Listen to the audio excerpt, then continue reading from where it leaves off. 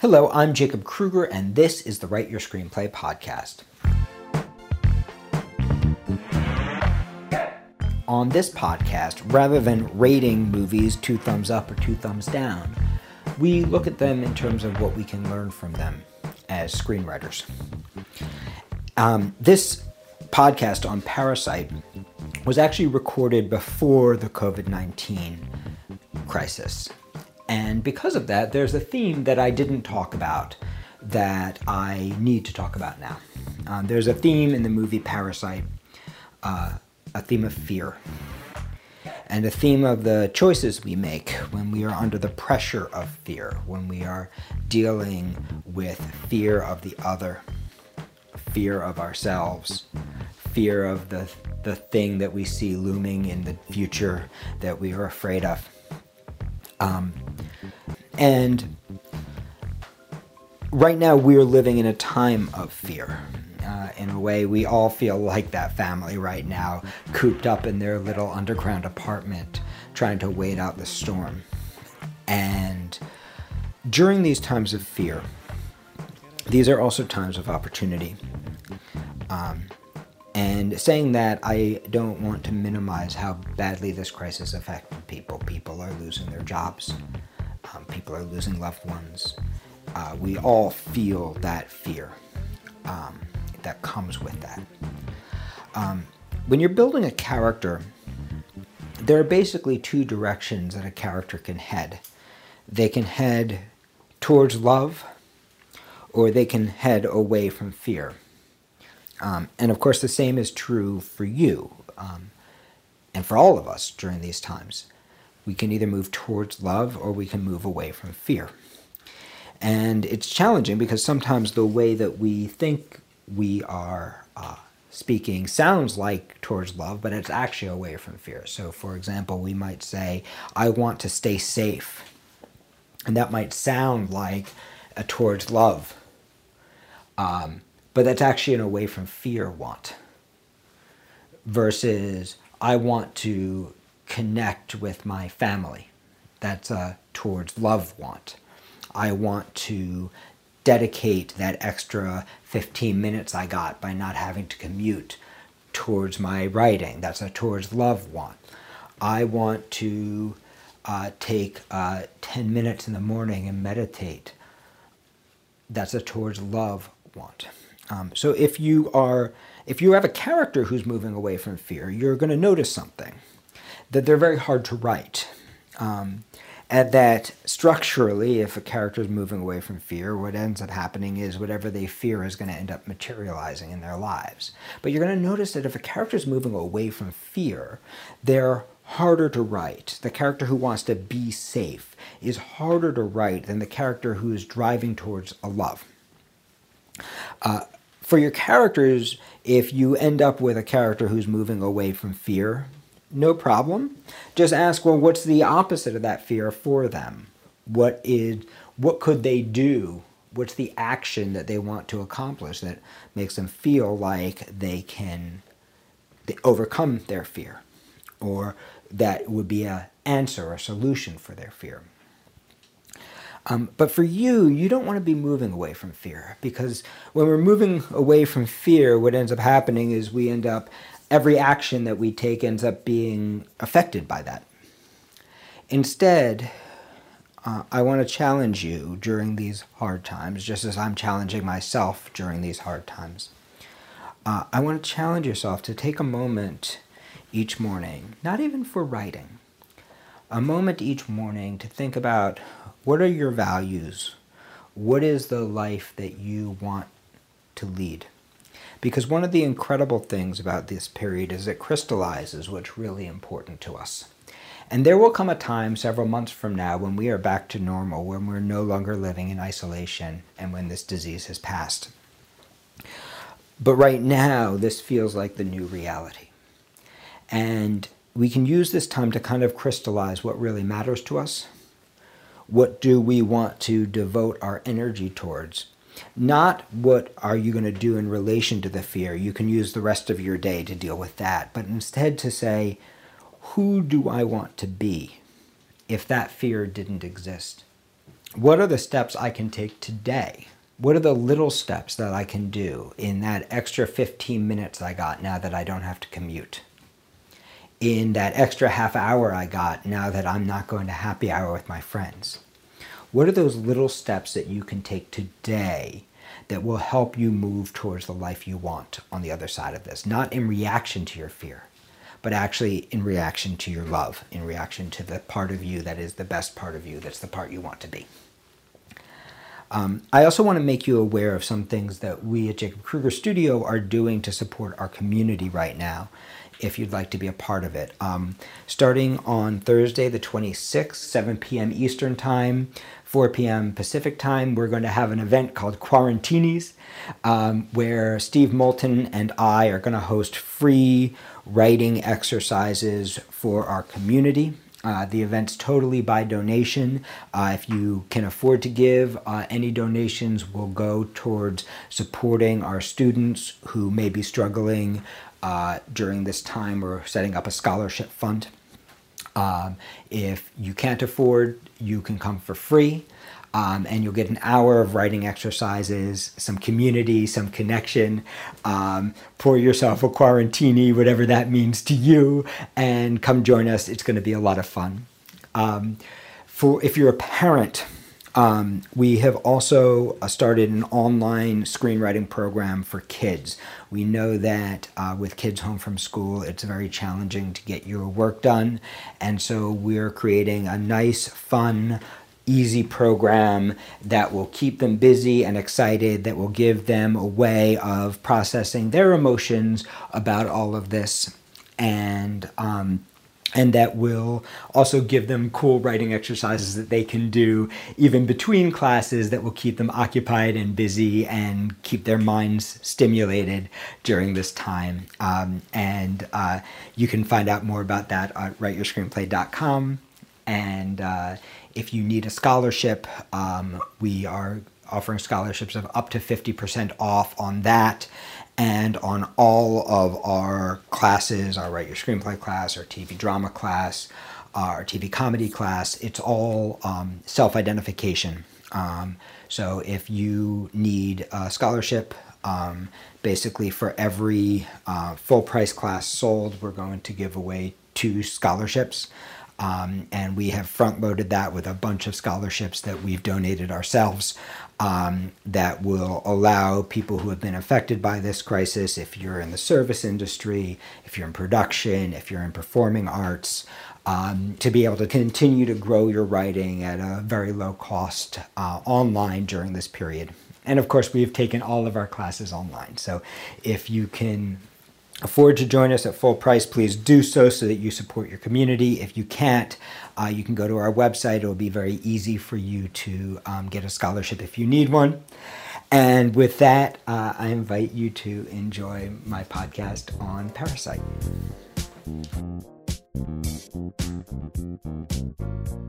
Last episode, we talked about Parasite and the way that tone is used in the film.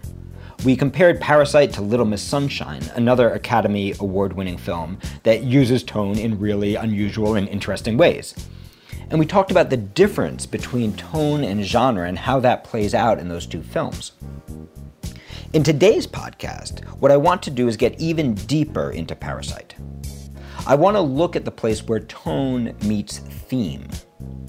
I want to look at the theme of Parasite and how that ends up informing the tone and the structure of the film. Bong created this film without even knowing where he was going, without even knowing what happened in the second half. So we're going to talk about how he achieved that by allowing tone and structure and thematic exploration to help the movie unfold in front of him. Parasite is built around a question. Who is the parasite? Last week, we talked about the theme of infiltration that Bong was interested in as he started to write the script. But in the title, Parasite, he really focuses the meaning of that theme. This is a movie about parasitic infiltration. This is about the way that our society views each other as parasites. the way the rich view the poor as parasites, the way the poor view the rich as the parasites, the way the poor view the underclass as parasites. In a way, what he's really looking at is our political situation and the ongoing class wars that we're having across the world. And the question that Bong is asking is one that he doesn't necessarily fully know the answer to. And that's what makes his exploration so interesting, so compelling.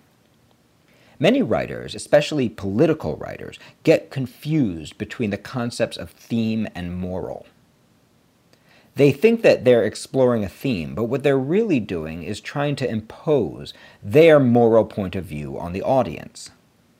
And often the result is really bad movies, not only movies that fail dramatically, but also movies that fail to actually influence anyone politically, at least anyone who doesn't already believe what the writer believes. What a great writer does, instead of pretending that they have the answer, is to admit that it's never that simple. And instead, what they try to do is pose a question to themselves that they're not fully capable of answering, that they're going to have to wrestle with on the page to make some sense of. When you work in this way, you take not only the audience on a journey, but also you take yourself on a journey. You force yourself to challenge your assumptions and your easy answers, and to look for something closer to the truth. And along the way, you're going to end up writing a movie or a TV show that's going to be a heck of a lot more convincing for people, especially those who may believe differently from you. So the bad version of Parasite, from one political point of view, might say, you know what the problem is? The problem is the rich. The problem is that the rich are parasites living off of the poor, sucking off the resources from these good, poor, working folks who just want to do right. And these rich parasites are taking everything for their own selfish aims. Oh, those nasty 1%ers. And from the opposite political point of view, the bad version of this movie says, you know what the problem is? The problem is the poor. The problem is that the poor are parasites feeding off of the rich, and they just need to pull themselves up from their bootstraps because anyone can make it. And the person with this political point of view might say, look, I started with nothing and now I'm a 1%er. And you know, the poor just need to stop thinking of themselves as welfare cases and take responsibility for their lives and stop being parasites. And a more complicated but also bad version of this point of view is, you know who it really is? It isn't the middle class. It's the real poor. It's the poorer than the poor people. It isn't the legal immigrants, it's the illegal immigrants. It isn't the poor, it's the homeless. They're the parasites. And just to make it clear, I don't believe any of these points of view. But that's not really what's important. What's really important is to understand that these are points of view that are out there in the world, that have a hold of people, and that our job as writers is to wrestle with those ideas and to ask ourselves, what's closer to the truth? Bad political movies try to preach a moral. They try to find clear good guys and clear bad guys. But of course, we know the real world is so much more complicated. And to wax political for a second, bad politics does the same thing. Bad politics casts pure villains and pure good guys. Bad politics says the rich are bad or the poor are bad. This group is bad and that group is good. When the truth is, as we all know, so much more complicated. And so what Bong does is ask that question that he doesn't know the answer to. What he sees is parasites, that people can be parasites. And he's asking the question in the film, who is the parasite? And he builds the structure in a way to make you ask that question, not to preach a moral to you, but rather to show you a very complicated socio-political landscape that reflects our socio-political landscape. It's an allegory that basically helps you understand a little bit more the complexity of what's really going on. So what's interesting is that Bong doesn't start off saying, you know what's going to happen at the end? It's going to turn into a horror movie because the dad is going to, spoiler, because the dad is going to kill the wealthy man who's employed him because he's so disgusted, because he's so offended by the man's disrespect for him, because of the way the man treats his smell. That's not how Bong starts. Bong doesn't know that it's going to turn into a horror movie, that it's going to end with a murder.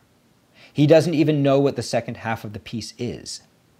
He just knows he's interested in infiltration, and that he's playing around with this idea of who is the parasite in a world where everyone is viewing each other as parasites. This is a very sensitive movie, made by a writer-director with a very profound social conscience.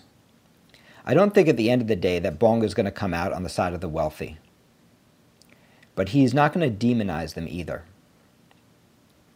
He's going to look at them honestly as part of a social problem, and to try to shed a little bit of light on what's creating the violence in our society that we're seeing. Violence towards the poor, violence towards the rich, violence among the poor. What is creating the feeling of parasitism? What is making us act like parasites? Because he's a great filmmaker. He starts by weighing the argument against his own point of view. So rather than starting with a parasitic rich family, he starts with a parasitic poor family. Now, look, this family is lovely and funny and adorable, and they love the hell out of each other, which allows us to love them, even as they do some nasty things. They live in a tiny little underground home that's the exact opposite of the elegant, extraordinary, expansive home that their rich patrons will live in later in the film. And when we first meet them, they're pulling off a scam. They're pulling off a scam with pizza boxes, trying to get hired to become pizza box folders, even though they're doing a really terrible job at it. All this family wants is to get their cell phone service back on. All they want is just a teeny little bit of something, because they're the have-nots. They have absolutely nothing. And then the son gets a unique opportunity. He's going to become a tutor for a rich young girl. A girl that his friend has been tutoring, and his friend has fallen in love with her, and his friend is waiting for her to come of age so he can finally ask her out. And he's terrified that some other tutor will fall in love with her the same way he is while he's gone. So his friend asks him if he will become the tutor. And this is going to mean for him more money than he has ever seen before in his life. This is going to change his life and his family's life. And of course he agrees, and he becomes her tutor, and he's great at it, but he's not content. You see, what happens is another opportunity opens up. He finds out there's a little boy who's an artist, a troubled little boy, the little girl's brother. A little boy who we'll later find out has seen a ghost, or what he believes to be a ghost, that's haunting him.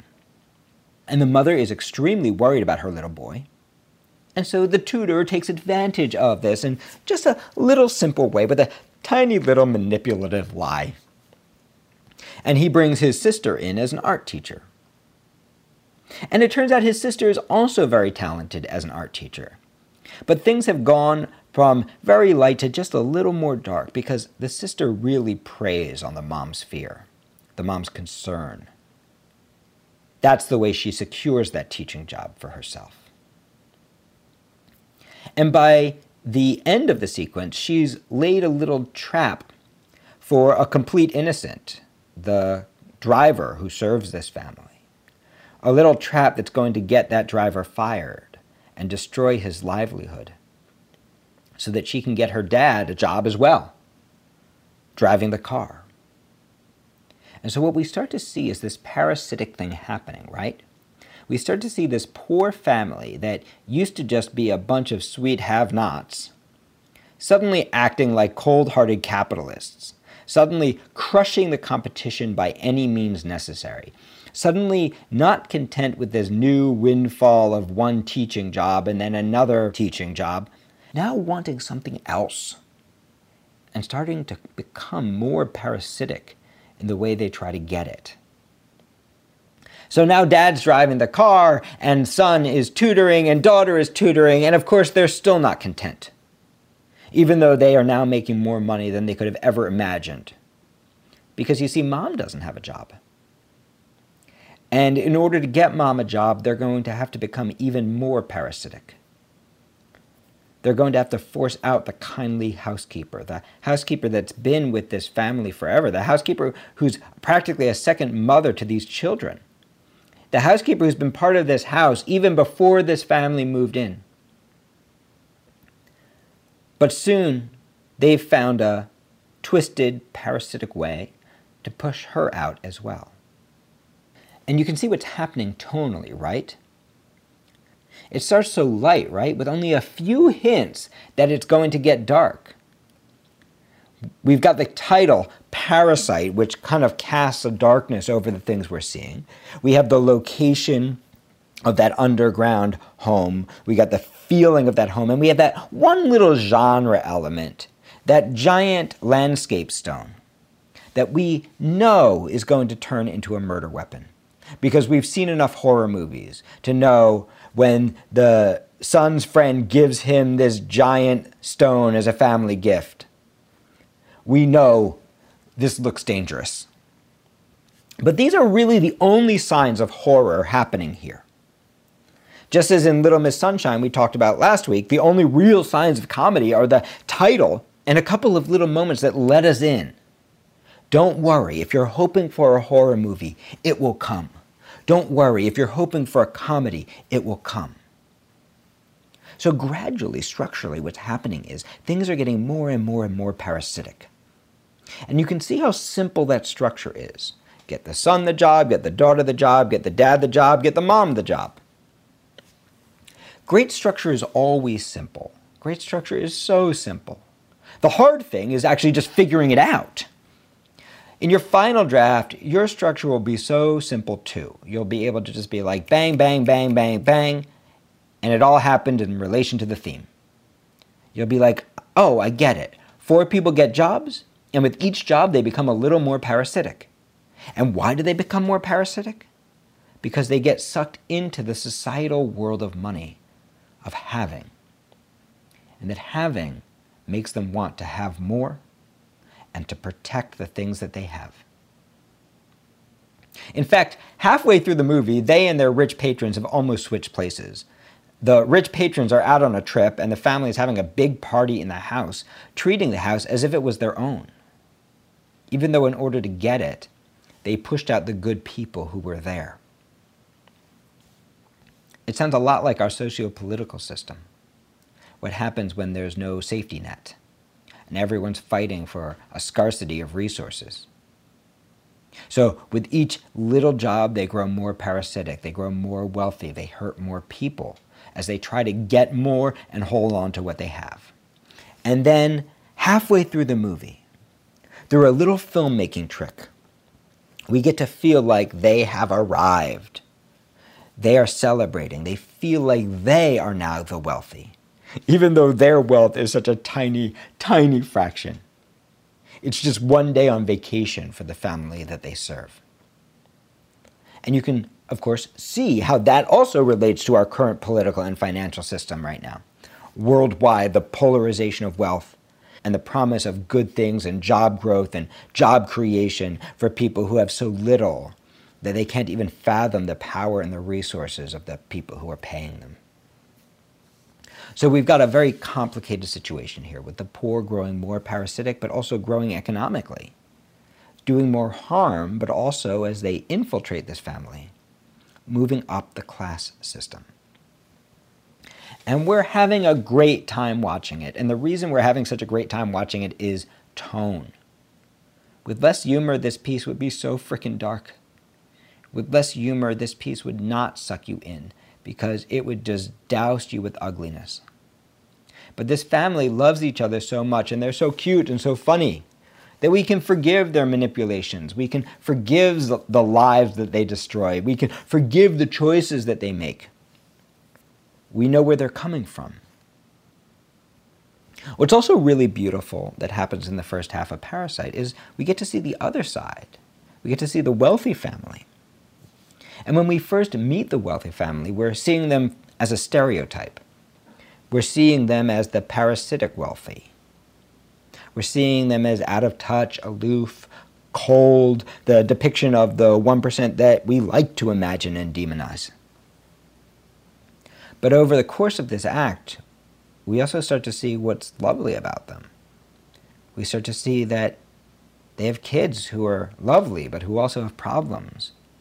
We start to see that this young, rich girl is also potentially getting exploited, not only by her first tutor, but now by her second. We start to see that the little boy is haunted by demons, and that his wealthy mother, as repugnant as her level of wealth may be, is just a mom trying to help her kid. And while the dad has a certain aloofness and a certain classism to him, even he's humanized in this relationship. And so we have this structure where a family that we love becomes more and more parasitic. And the family that we start by seeing as wealthy parasites becomes more and more human. And then bang, halfway through the movie, at the moment that if you study with me in my Write Your Screenplay class, the moment that we call the sea change, this really powerful moment, another door is opened, literally in this case. And the movie switches and starts to become more and more of a horror movie. We discover that in the middle of the party, the old housekeeper shows up again and begs for them to let her in. And once they have let her in, she goes down beneath the garage to the basement, where her husband is secretly living like a ghost in the house. And Bong makes a very interesting decision here, which is to take the genre element of the haunted house and to treat this character who's actually alive like the ghost that's haunting it. But again, that is kind of the way that we see the underclass. In fact, the ghost haunting this house is the man that the little boy saw. The little boy who thought he saw a ghost that the mom thinks is haunted psychologically. Well, he actually did see a ghost. And everyone is treating him like he has a problem. But the truth is, he saw this dude who's living at his house that no one else even sees. And why is this dude living in his house? Because this dude lost everything, and this dude isn't safe, and people are coming for him, and he has to disappear because he has no safety net. And so what happens is this: the lower class finds the underclass. And just as happens in our country, the lower class and the underclass, rather than saying, hey, how do we help each other, instead try to push each other down so that they can hold on to what they have. The underclass tries to regain their place in their rightful home, and the newly lower class tries to push the underclass down so that they don't lose what they fought for. The horror in Parasite doesn't grow out of trying to make a horror movie, even though Bong is playing with those genre elements. The horror in Parasite grows out of this growing resentment between three different levels of class. And it grows and it grows and it grows until the ghost haunting the house gets transformed by the violence that he experiences into a real monster. Until the father, who starts the movie as a joyful, jovial, carefree man who just wants to get his cell phone reconnected, turns into the slasher movie monster. And what turns him into it? A series of insults about his smell, a feeling that no matter how much he tries to grow, no matter how much he tries to change, he will always be the underclass. He will always be where he came from. What happens is a brutal murder of a man who is not a good guy, but who's also not a bad guy. A man who is dressed up in a Native American headdress for a reason as he plays the game with his kid. A guy who just wants to protect his family, just like everyone else in his piece. And that's what's so beautiful about this piece, is that through a really interesting exploration of who is the parasite, Bong manages to both humanize and demonize everyone. He shows us how the social friction of competition for limited resources, of trying to hold on to what's yours, how the feeling of class and the misunderstandings between us cause us to treat each other like monsters and ghosts and demons. and how the desire to take care of our families gets twisted and turned until we all end up acting like parasites towards each other. This is what makes Parasite a great movie, and in your writing, this is how you develop your structure. You begin not by looking for the answer or what you want to show, or necessarily even the ending. You start by saying, what am I interested in? You begin not by trying to write a horror movie or a comedy. You begin by letting your characters talk, letting your characters do things, figuring out what your characters want. You begin not with the moral that you want to teach your audience, but with a question you want to understand.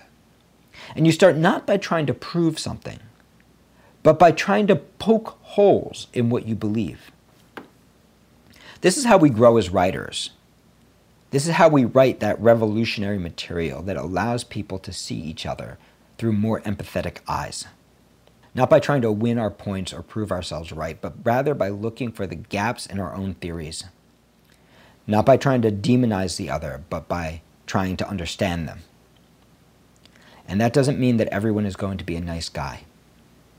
In fact, in Parasite, we learn that everyone has the ability to be a parasite, especially when we're caught up in a parasitic system that pits people against each other, especially when people feel scared and desperate, and especially when we believe each other to be demons and ghosts.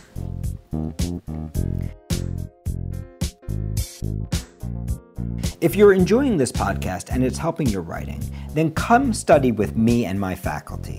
We offer world-class screenwriting and TV writing classes in New York City or live online from anywhere in the world. We also have a unique ProTrack mentorship program that pairs you one-on-one with a professional writer who will read every page you write and mentor you through every phase of your career. For more information, visit writeyourscreenplay.com.